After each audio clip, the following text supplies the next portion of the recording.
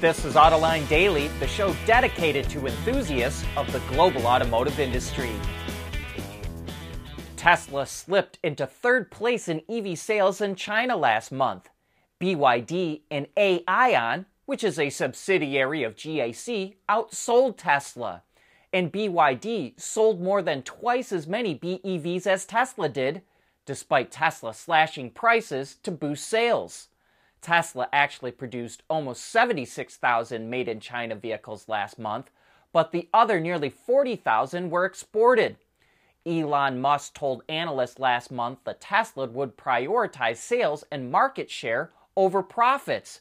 But Chinese automakers are dominating the EV segment in China right now, holding 8 of the top 10 sales slots. The only other foreign automaker in the top 10 is Volkswagen, which is down in 8th place. These numbers were released by the China Passenger Car Association and reported by Car News China. And by the way, these are sales of pure BEVs and do not include plug-in hybrids. We now have a name for Toyota's new dedicated EV division. It's called BEV Factory. It will be headed by a guy named Takiro Kato, who will oversee roughly 1,000 employees. He previously ran Toyota's Vehicle Development Center. BEV Factory will be in charge of all development, production, and business related to electric vehicles and hopes to bring them out faster by bringing everything under one roof. This fiscal year alone, Toyota, including Lexus, expects to increase BEV sales to 202,000 units, up from just 38,000. And in case you didn't know, the Japanese fiscal year runs from April 1st until March 31st of the next year. BEV Factory will also show off concepts this fall that preview future models, which will ride on an all-new architecture. Those models start arriving in 2026, by which time Toyota will have 10 all-electric models on the market and estimated sales of 1.5 million units. And we find it interesting that it's been showing off a sedan in its presentations, and think that Toyota could make efficiency a big focus of its next EVs. Toyota used to have a division within the company called Toyota ZEV Factory that was in charge of all things EV. But with the establishment of BEV Factory, it's being abolished and transferred to a mid-sized and commercial vehicle company. Toyota has been accused of dragging its heels in the EV transition, but this goes to show that once it makes up its mind, it can pivot really quickly. The global electric grid is getting cleaner, which makes EVs even more environmentally friendly. According to Ember, an independent energy think tank, CO2 emissions from power generation worldwide has fallen 11% since 2007. And wind and solar now account for 12% of power generation globally. But while countries as a whole are making progress, CO2 emissions still vary widely nation to nation. China, which relies heavily on coal for electricity, emitted 530 grams of CO2 per kilowatt hour from producing electricity last year. In the US, it was 368 grams of CO2 per kilowatt hour, which means that driving an EV in the US generates less emissions than driving one in China.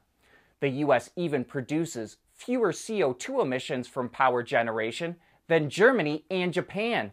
But it's still way more than Norway, which only produced 27 grams of CO2 per kilowatt hour last year, thanks to hydroelectricity accounting for 90% of its power generation. And Ember says global energy production is nearing a tipping point where the growth in electricity demand is being met from renewable sources. At Schaeffler, we pioneer motion. Electrifying mobility, manufacturing smarter, reducing CO2 emissions, making energy production clean. Schaeffler pioneers motion to advance how the world moves.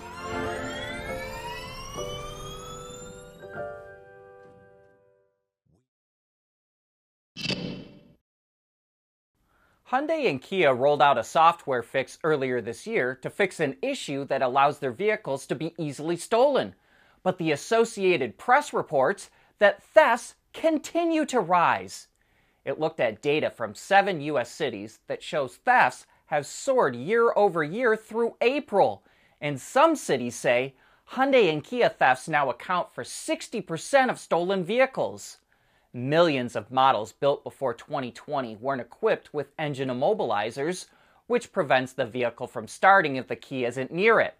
And the brands were hit with a wave of thefts after videos on social media showed how to hack those vehicles. But the rollout of the software fix has been slow. So far, Hyundai has installed it in only 225,000 of the 3.8 million Hyundais affected, and Kia has installed it in 210,000 of its 4.5 million vehicles that need the update. Both companies say they expect to notify all owners of the fix by the end of the month. Like most EV startups, Rivian has struggled ramping up production. But could the company be turning a corner? It produced nearly 9,400 vehicles in the first quarter, which brought in $661 million in revenue. That was ahead of analyst estimates of $652 million. And while the company posted a net loss of $1.35 billion, that was an improvement from the $1.59 billion it lost a year ago. Rivian is also sticking with its annual production target of 50,000 vehicles this year. Mini is going to incorporate a design element on 2 of its upcoming EVs that we find pretty interesting. All of the models feature a 2-spoke steering wheel, but it will offer an upgrade that adds a little strip of fabric that makes it look like a 3-spoke design. It saves some weight, and light-colored dots in the dark fabric make it look perforated, which will also convey lightness to the owner. It's simple, it's effective, and that's why I like it. Ram is trying to drum up some excitement for its pickups with a new Lunar edition that it will offer on the 1500 Rebel and T-Rex. It brags about greater levels of personalization with more blacked out accessories and special graphics, as well as unique paint colors. And Ram makes it seem like you better rush out and buy one because they'll be available in, quote, extremely limited quantities later this spring. While they are cool trucks, it seems more like it didn't want the vehicle in our next story stealing all of the headlines. And that's because Ford unveiled the US version of its all-new Ranger pickup, and it seems to have its sights set on outselling the Tacoma globally. The Ranger is built in 5 assembly plants around the world, including the US, Argentina, South Africa, and 2 plants in Thailand. Sales jumped 112% over the last decade, growing 9 times faster than the Tacoma, according to Ford. And this is a bigger truck with 2 more inches of track and width. The front axle was moved forward for a better approach angle for hardcore off-roading. The rear dampers were moved outboard for a better unloaded ride. The front structure is hydroformed to make more room in the engine bay, and they did that because the #1 request from customers was for more power, and they especially wanted a V6. The base engine is a turbo 2.3-liter 4 with 270 horsepower and 310 pound-feet of torque. The next step up is a turbo 2.7-liter V6 with 315 horsepower and 400 pound-feet of torque. And then you get to the Raptor version with a turbo 3-liter V6 with 400 horses and 430 pound-feet of torque. All 3 engines are mated to a 10-speed automatic transmission. Electronic part-time all-wheel drive is optional on the Ranger, while the Raptor gets full-time all-wheel drive. With the 2.3-liter 4-cylinder engine, the Ranger gets a tow rating of 7,500 pounds and a payload of 1,800. A rear locking differential is also available. Inside, the Ranger gets a standard 8-inch instrument cluster with an optional 12.4-inch display. It comes with a standard 10.1-inch center screen and an optional 12-inch one. The layout of the instrument panel features long horizontal lines that accentuate the width of the truck. Ford says customers wanted a more muscular-looking truck, and so the Ranger was designed with an American styling theme rather than the international design that it's been using lately. And the Raptor takes it all up a step further. The track is 3.5 inches wider on top of the 2 extra inches that come standard, which requires unique fenders and fascias. It gets a unique frame, different suspension, and its own steering.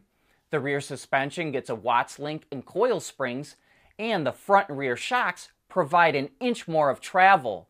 The Ranger starts at just over $34,000, including destination charges, while the Raptor starts at just under $60,000. And that's a wrap for today. Thank you for tuning in.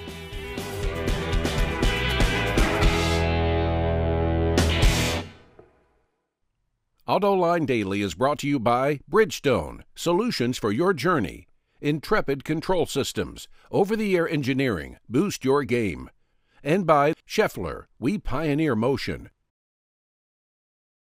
We want to know what drives your testing. OTA, connected car, diagnostics, remote testing. Intrepid Control Systems is here to help you work from anywhere. Intrepid Control Systems, driven by your data.